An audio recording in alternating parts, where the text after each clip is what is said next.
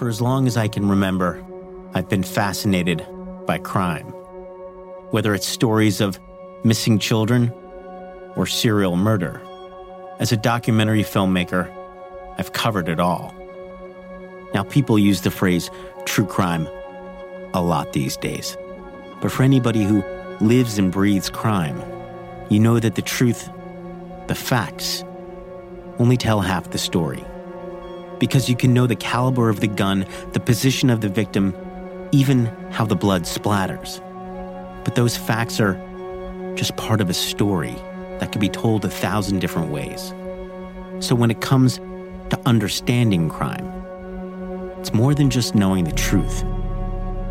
It's asking yourself, what do you believe? What do you believe happened? And most importantly, why? That's the question that lies at the heart of The Sons of Sam, my latest documentary series, now on Netflix, about a journalist named Maury Terry, who felt that he knew the truth behind one of the greatest crimes of the century, the infamous Son of Sam killings. But the problem is that no one would believe him. Now, I've spent years trying to figure out if I believe Maury. In fact, I've never compiled so much evidence, but still knew so little. So instead of giving you facts and evidence, I'm going to tell you a story about how I met Maury Terry and what he revealed to me. And as you listen, I want you to ask yourself that question that lies at the heart of Maury's tale. What do you believe? I'm Josh Zeman, and this is Searching for the Sons of Sam.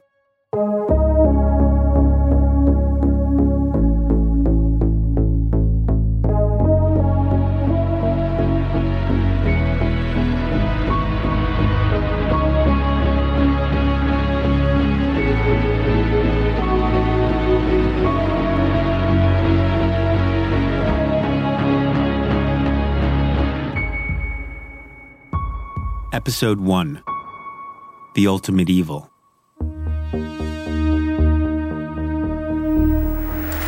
Maury Terry's book, The Ultimate Evil, is considered one of the most comprehensive on the Son of Sam murders. This is Maury Terry. Maury is one of the nation's leading experts on many crimes of violence and murders, particularly the Son of Sam case.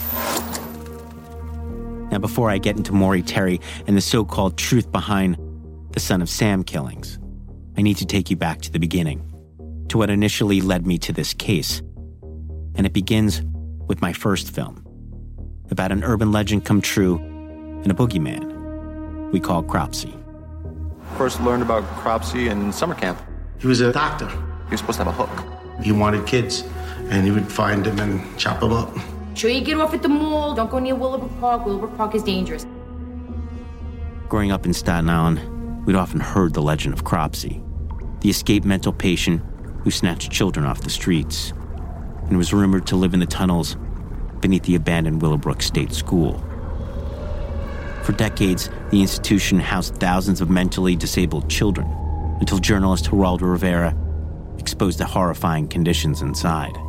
The doctor invited me to see the conditions he was talking about, so unannounced, we toured building number 6. The doctor had warned me that it would be bad. It was horrible. There was one attendant for perhaps 50 children. Lying on the floor naked, they were making a pitiful sound. This is what it sounded like, but how can I tell you about the way it smelled? It smelled of filth, it smelled of disease, and it smelled of death. Now, for most of my childhood, Cropsey was just a cautionary tale to keep us out of those buildings. That wasn't until 1987, when a little girl named Jennifer Schweiger disappeared from our neighborhood. The relentless search for a 12-year-old girl with Down syndrome continues today, as it has for the last 3 weeks. Eventually, searchers would find Jennifer's body buried at Willowbrook, and the police would arrest a man named Andre Rand, who was once an orderly at the institution and now lived in a campsite on the grounds. Good afternoon. Here's what's happening. A homeless man, 43-year-old Andre Rand, is under arrest. He is charged with the kidnapping of 12-year-old Jennifer. But it was when police revealed that Rand had been suspected in the disappearances of 4 other children. That was the moment when the legend turned real. They are missing person cases that have occurred on Staten Island that have not been resolved. 20 years later, Rand returned to the island to stand trial for one of those missing children. And I came back as well. With me was my co-director, Barbara Brancaccio, who also grew up on the island. But as we tried to make sense of this one urban legend, we soon uncovered another. Andre was into the Devil's Cult. And being a native Staten Islander, I really couldn't believe how big it is on Staten Island. Interviewing residents, we documented rumor after rumor of devil worshippers who supposedly held ceremonies on the Willowbrook grounds. Can you give me like a summation of what she said back then? Veronica had visions of human sacrifices. Do you believe it actually goes on? Yeah, definitely. You know, they go to the woods. We went to one establishment where the basement was set up like a church, and they used to hold their ceremonies on actually the old Willowbrook State School grounds. So you don't think it was kids? Oh, definitely not. I think it was adults that would hold these ceremonies. We assumed most of these stories were remnants of the satanic panic that in the late 80s was sweeping the nation. Devil worship, Satanism, the occult. According to evidence, some of the most bizarre and heinous crimes in recent history may have been rooted there. We had reports of chanting down in the back. It's speculated there's probably maybe 2,000 such cults in the United States today, and perhaps as many as 2 million people belonging to those various and sundry cults. Now, I still believe most of those sightings were nothing more than teenagers who went to Willowbrook to smoke pot and drink beer. But at some point during our filming, the stories began to change. We started hearing tales of a cult on the island, one that was behind these missing children, a cult that was linked to the Son of Sam. At first we were thinking maybe he sold them, to use for cult activities. Really? I mean, what made you believe that that was going on? Well, we had the Son of Sam out there, and that goes into cults in a big way. Of course, like most New Yorkers, I knew all about the Son of Sam, the madman who attacked couples in lovers' lanes during the sweltering summer of 1977. In a reign of terror, he had shot 13 and murdered 6. I'm afraid to go out in the car. I'm afraid to do anything. For many Staten Islanders who were teenagers back in the 70s, the Son of Sam's shadow loomed large. And considering our film was about both fictionalized boogeymen and real-life monsters, we only dug deeper. We soon found a local reporter who gave us a name, a date, an address that the police had looked into. Then we met an eccentric lawyer who would confirm the same, until we found what we considered to be a truly credible source, a veteran detective from the NYPD's Cold Case Squad, who agreed to go on camera. Is there satanic cults, people that practice? Of course there is. But it's something that's kept very quiet, something that not many departments investigate. The detective's name was Frank Saez, and he'd spent his career delving into the darkest corners of the city's underbelly. Satanic worshipers, satanic worshipers. It's like being a Catholic. You believe in God and you believe in Jesus. They believe in Satan. So are you in houses or are you in the woods? You could be in houses, you could be in the woods. Are you in abandoned mental institutions? You could use them. And do they use kids? I'd rather not answer that. However, when the cameras were off, Detective Saez did share with us a secret, one that had swirled through the squad rooms of the NYPD for decades. Apparently, there were a number of detectives, both past and present, who had come to believe that David Berkowitz, the Son of Sam, didn't act alone, and that the allegations of a so-called cult were true. They had to be co-conspirators before or after the fact. it wasn't just a lone gunman. It's impossible. That's my feeling. Well, why are there 3 cars, 5 different descriptions, different height, different shapes, different sizes of the perpetrator? If somebody else was there. And it's a strong opinion of mine that David Berkowitz was not the sole killer and was aided by other accomplices. Many of the detectives had passed along their evidence to a journalist named Maury Terry.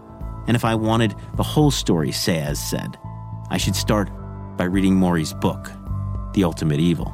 At least one investigator believes that satanic cult activity was behind the Son of Sam killings, and he says most of the people involved are still out there. Now, the thing is, I had never heard of The Ultimate Evil, and I consider myself a huge fan of true crime.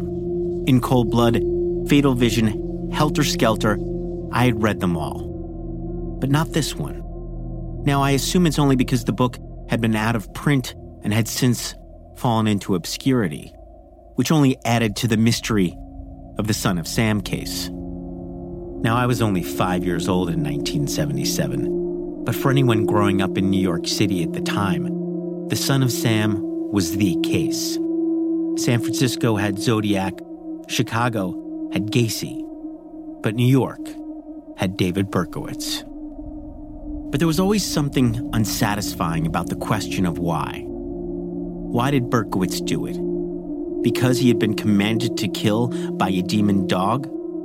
And this coming from the same person who outsmarted the NYPD, the greatest police department in the world? And so I read The Ultimate Evil. And the thing is, all these allegations that Berkowitz didn't act alone, I didn't actually believe it. At least, not all of it. But that didn't matter. What mattered is that the book scared the shit out of me. And that's what led me to Maury Terry. For our own part, we will continue to search for the truth in the Son of Sam murders, and will continue to report to you new developments in the case. I'm Maury Terry.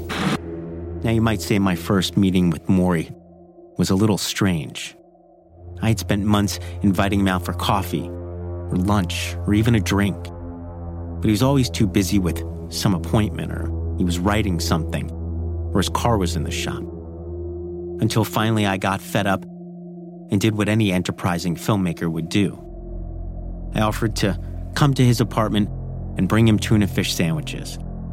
And together we'd have lunch and talk about his book, which, surprisingly, he agreed to. Which is how I found myself in Yonkers, a small suburb just north of Manhattan, climbing the stairs of this row house to an attic apartment, and knocking on the door as a creaking voice told me to come on in. And that's when I first met him, in a robe on his couch, hooked up to a little green tank, wearing an oxygen mask. And for a moment there, I was in shock, because I was expecting Maury Terry, the tall, stout-looking man who I'd seen in photos. Not this frail-looking man who was 69 but looked 85. And that's when it hit me. The push meetings, the not wanting to leave his house. Maury Terry was dying. And he says, hold on to this. This has to do with the Son of Sam murder, Christine. I'd come to learn that decades of chain smoking had finally taken its toll. And so, every 3 weeks, I'd visit Maury. And I'd bring him a tuna fish sandwich with potato chips and a pickle. And we would talk. Well, the night of the murder, they were all spar. They were in the corner of the whole flavor. That's where they were. How do I know that? I have a police report. Now, if I was a better filmmaker, I would have recorded more of our lunch dates.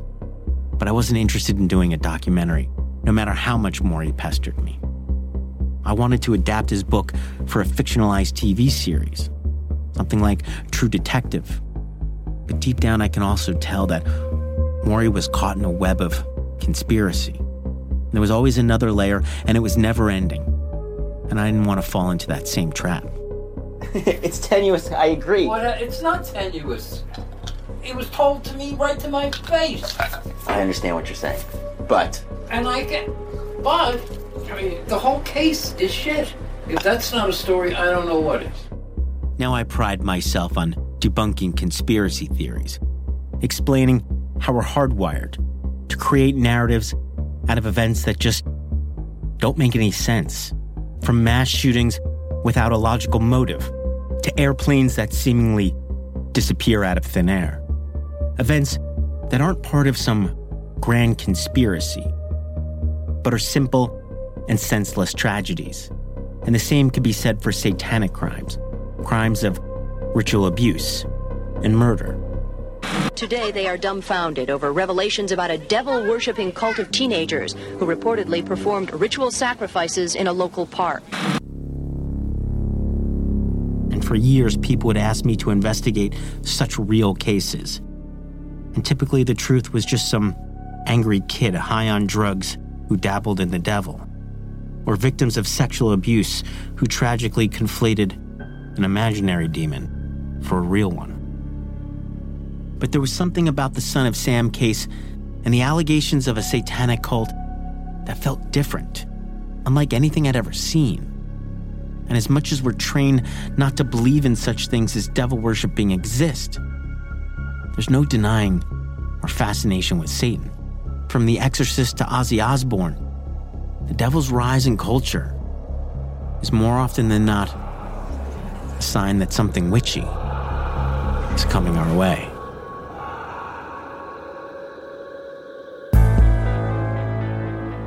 In the Rolling Stones song Sympathy for the Devil, we're told how Lucifer has had a hand in history's greatest atrocities, from the crucifixion of Christ to the assassination of JFK. But in the end, the real evil is just you and me. And Jacker wasn't wrong. While it was early Judaism that invented this notion of an opposing force to God, it was Christianity that created the timeless battle between good and evil. In time, the devil became Satan, and his earthly minions were labeled Satanists. I think Satanism you can look at in two different ways. You can look at it historically, its roots in Catholicism. And then there's the pop aspect of it, which is more or less a kind of kitschy celebration of evil. Now that was Gary Lachman. Gary is a writer and an expert in the occult, the paranormal, and generally weird stuff. And I asked Gary where he believes Satanism got its roots. Traditionally, it starts up with priests in the Catholic Church.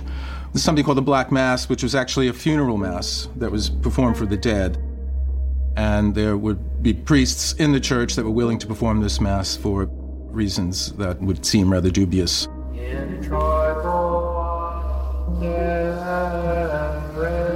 Apparently, a priest could be paid to conduct a funeral mass for someone who was still alive.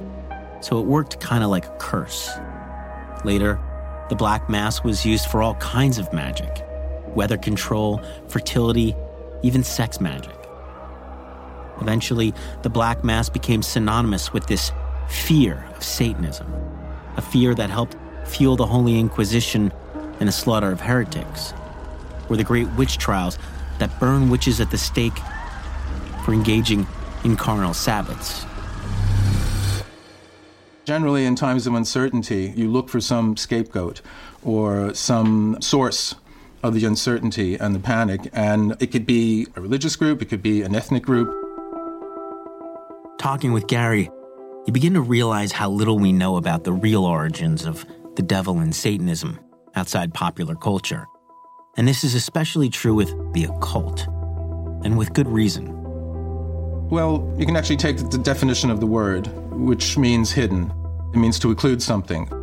When we have a solar eclipse, when the moon passes between the Earth and the sun, the moon occludes the sun, so the sun is hidden.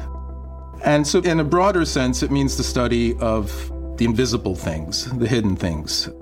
And something many people might not know is that Isaac Newton, who's generally considered sort of the father of the modern scientific age, he wrote more about alchemy than he did about gravity, and gravity itself is an occult power. No one's ever seen it. Now we have a general kind of X-Files woo-woo sense about the occult, but actually if you look at it historically, it has a much more prestigious background.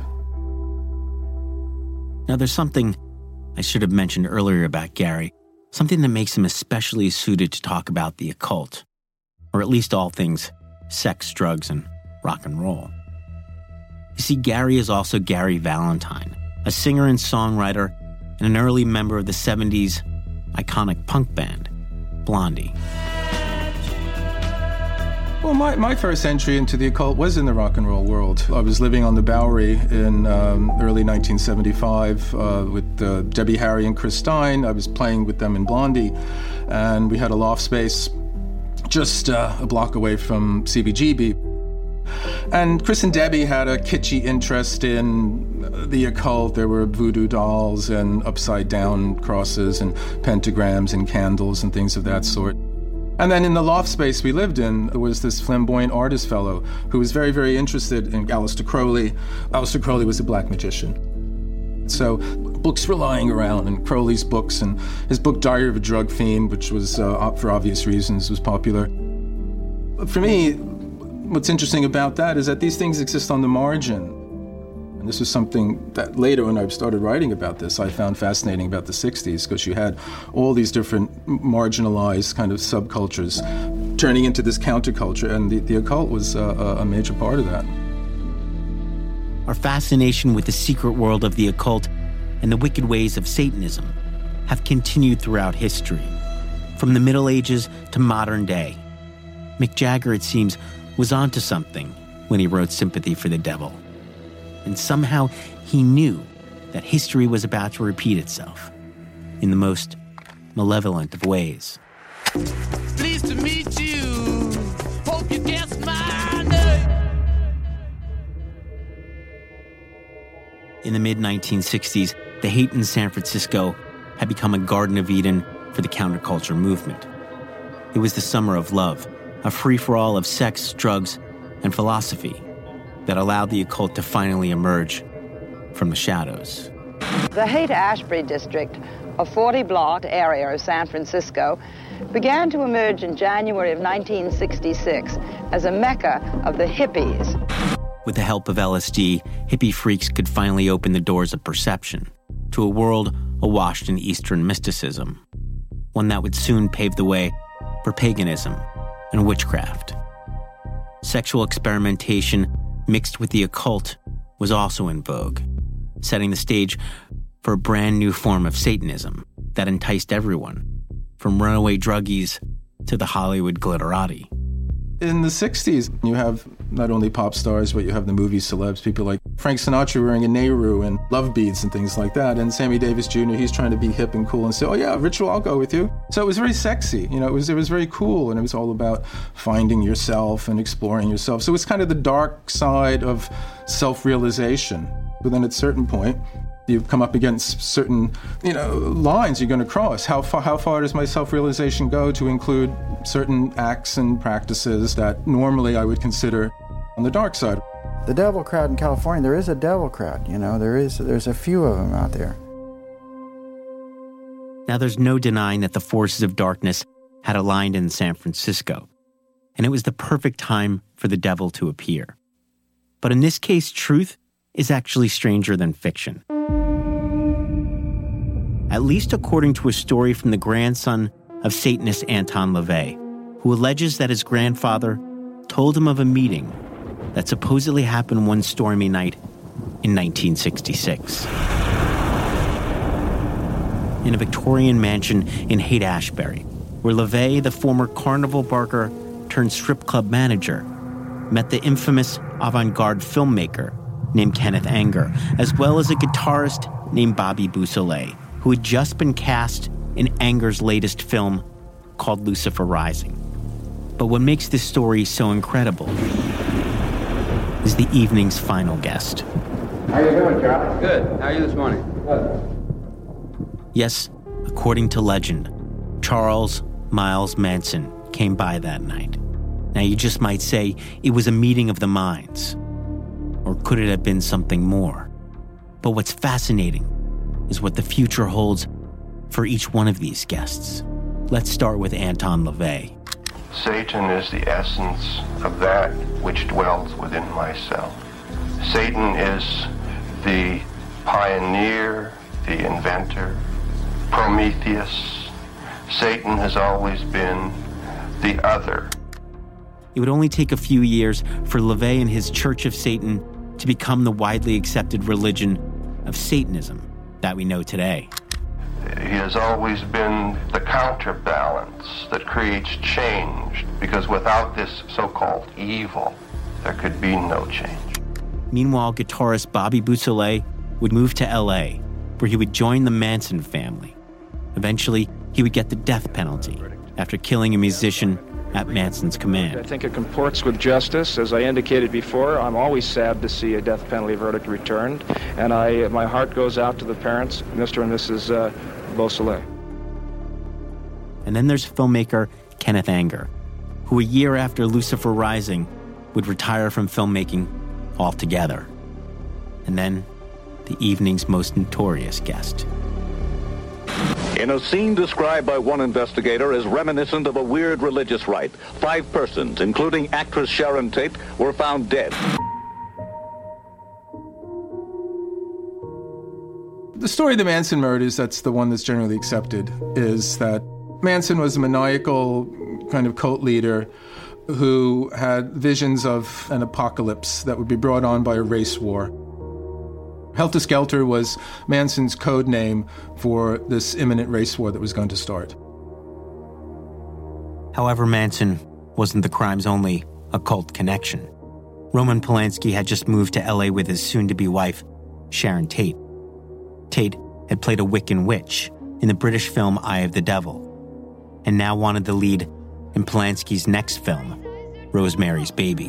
What have you done to him, you maniac? Satan is his father, not Guy. Hail Satan! Hail Satan! Satan is his father. No! It can't be! No! While Paramount cast Mia Farrow instead, Sharon still loitered on set, where it said she became increasingly obsessed with the occult. And then there's Manson family member Susan Atkins, who 4 years earlier was a performer in Anton LaVey's strip show, before that terrible night on August 8th, 1969, when she scrawled pig in blood on Polanski's front door. Tragically, 5 people, including Sharon Tate and her unborn child, were murdered that night after Manson asked his family to do something witchy. You don't feel guilty at all? There's no need to feel guilty. I haven't done anything I'm ashamed of. Maybe I should have killed 400 or 500 people, then I would have felt better. Then when I felt like I really offered society something, you know. Believe me, if I started murdering people, there'd be none of you left. Just 4 months later, on December 6, 1969, the devil would bring the 60s to a close with the Rolling Stones and the concert known as Altamont. Just be cool down the front and don't push around. From the very start, according to Grace Slick from Jefferson Airplane, the concert had a strange vibe, which wasn't helped by the Hells Angels, who had been asked to run security in exchange for $500 worth of beer. It's kind of weird up here. Hey man, I'd like to mention that the Hells Angels just smashed Marty Ballin in the face and knocked him out for a bit. I'd like to thank you for that. Hells Angels are a perfect example of this antinomian sense. It's the Hells Angels.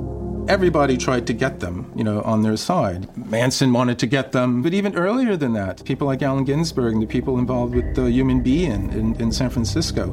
That was all love and peace and everyone just being together, but the Hells Angels actually were on hand there for crowd control. They're kind of like private security guards for these kind of transgressive activities. And this was the mistake that Jagger made at the Altamont conference in San Francisco. I think we're cool, we can go. We're always having something very funny happens when we start that number. Finally, the Stones launched into Sympathy for the Devil. Another skirmish broke out, prompting Mick to plead to the audience. People, who's if he doesn't stop it, man, listen, either those cats call it, man, or we don't play. Everyone, Hell's Angels, everybody. Let's just keep ourselves together. As the Stones picked up with Under My Thumb, a gun was pulled and then a knife, and an 18-year-old concertgoer, high on meth, was stabbed to death. Okay, man, look, we're splitting. You know, if those cats can't, if you people, I want them out of the way, man. The Hells Angels killed someone, but they terrorized the Stones as well. They're terrorizing the Stones, they're terrorizing the Jefferson Airplane, and suddenly it's like Do Your Own Thing has got out of control. In all, 3 more people would die at Altamont. It seems finally the devil had his due. And 3 weeks later, the 60s were over. Something happens at the end of the 60s. There's the big expectation of some smash climax to the whole revolutionary sensibility. That sours with the Manson murders, and it sours with the Stones concert at Altamont. And then people sort of shy away from the occult now. While experts like Gary suggest the devil's reign ended in the 60s, there are those who believe a different truth, that Satan had only slipped into the shadows, watching and waiting for the forces of darkness to realign. And 7 years later, in the summer of 1976, he would emerge from the gutters to find his minions in a city filled with violence and sin.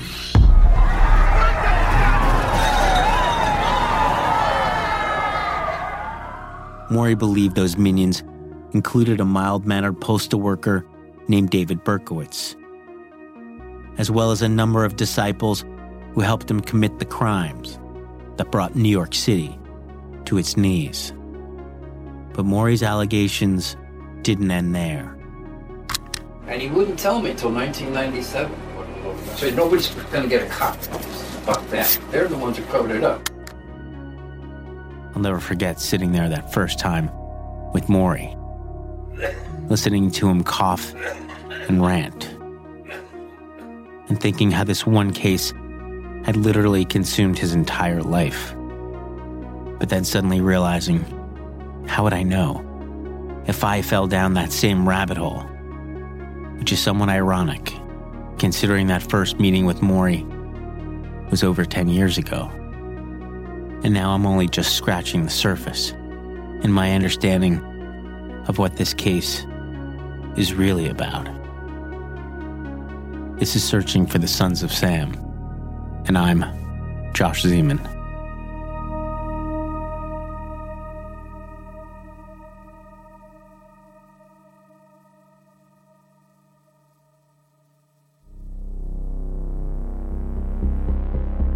The 4-part Netflix docuseries, The Sons of Sam, A Descent into Darkness, is streaming now on Netflix.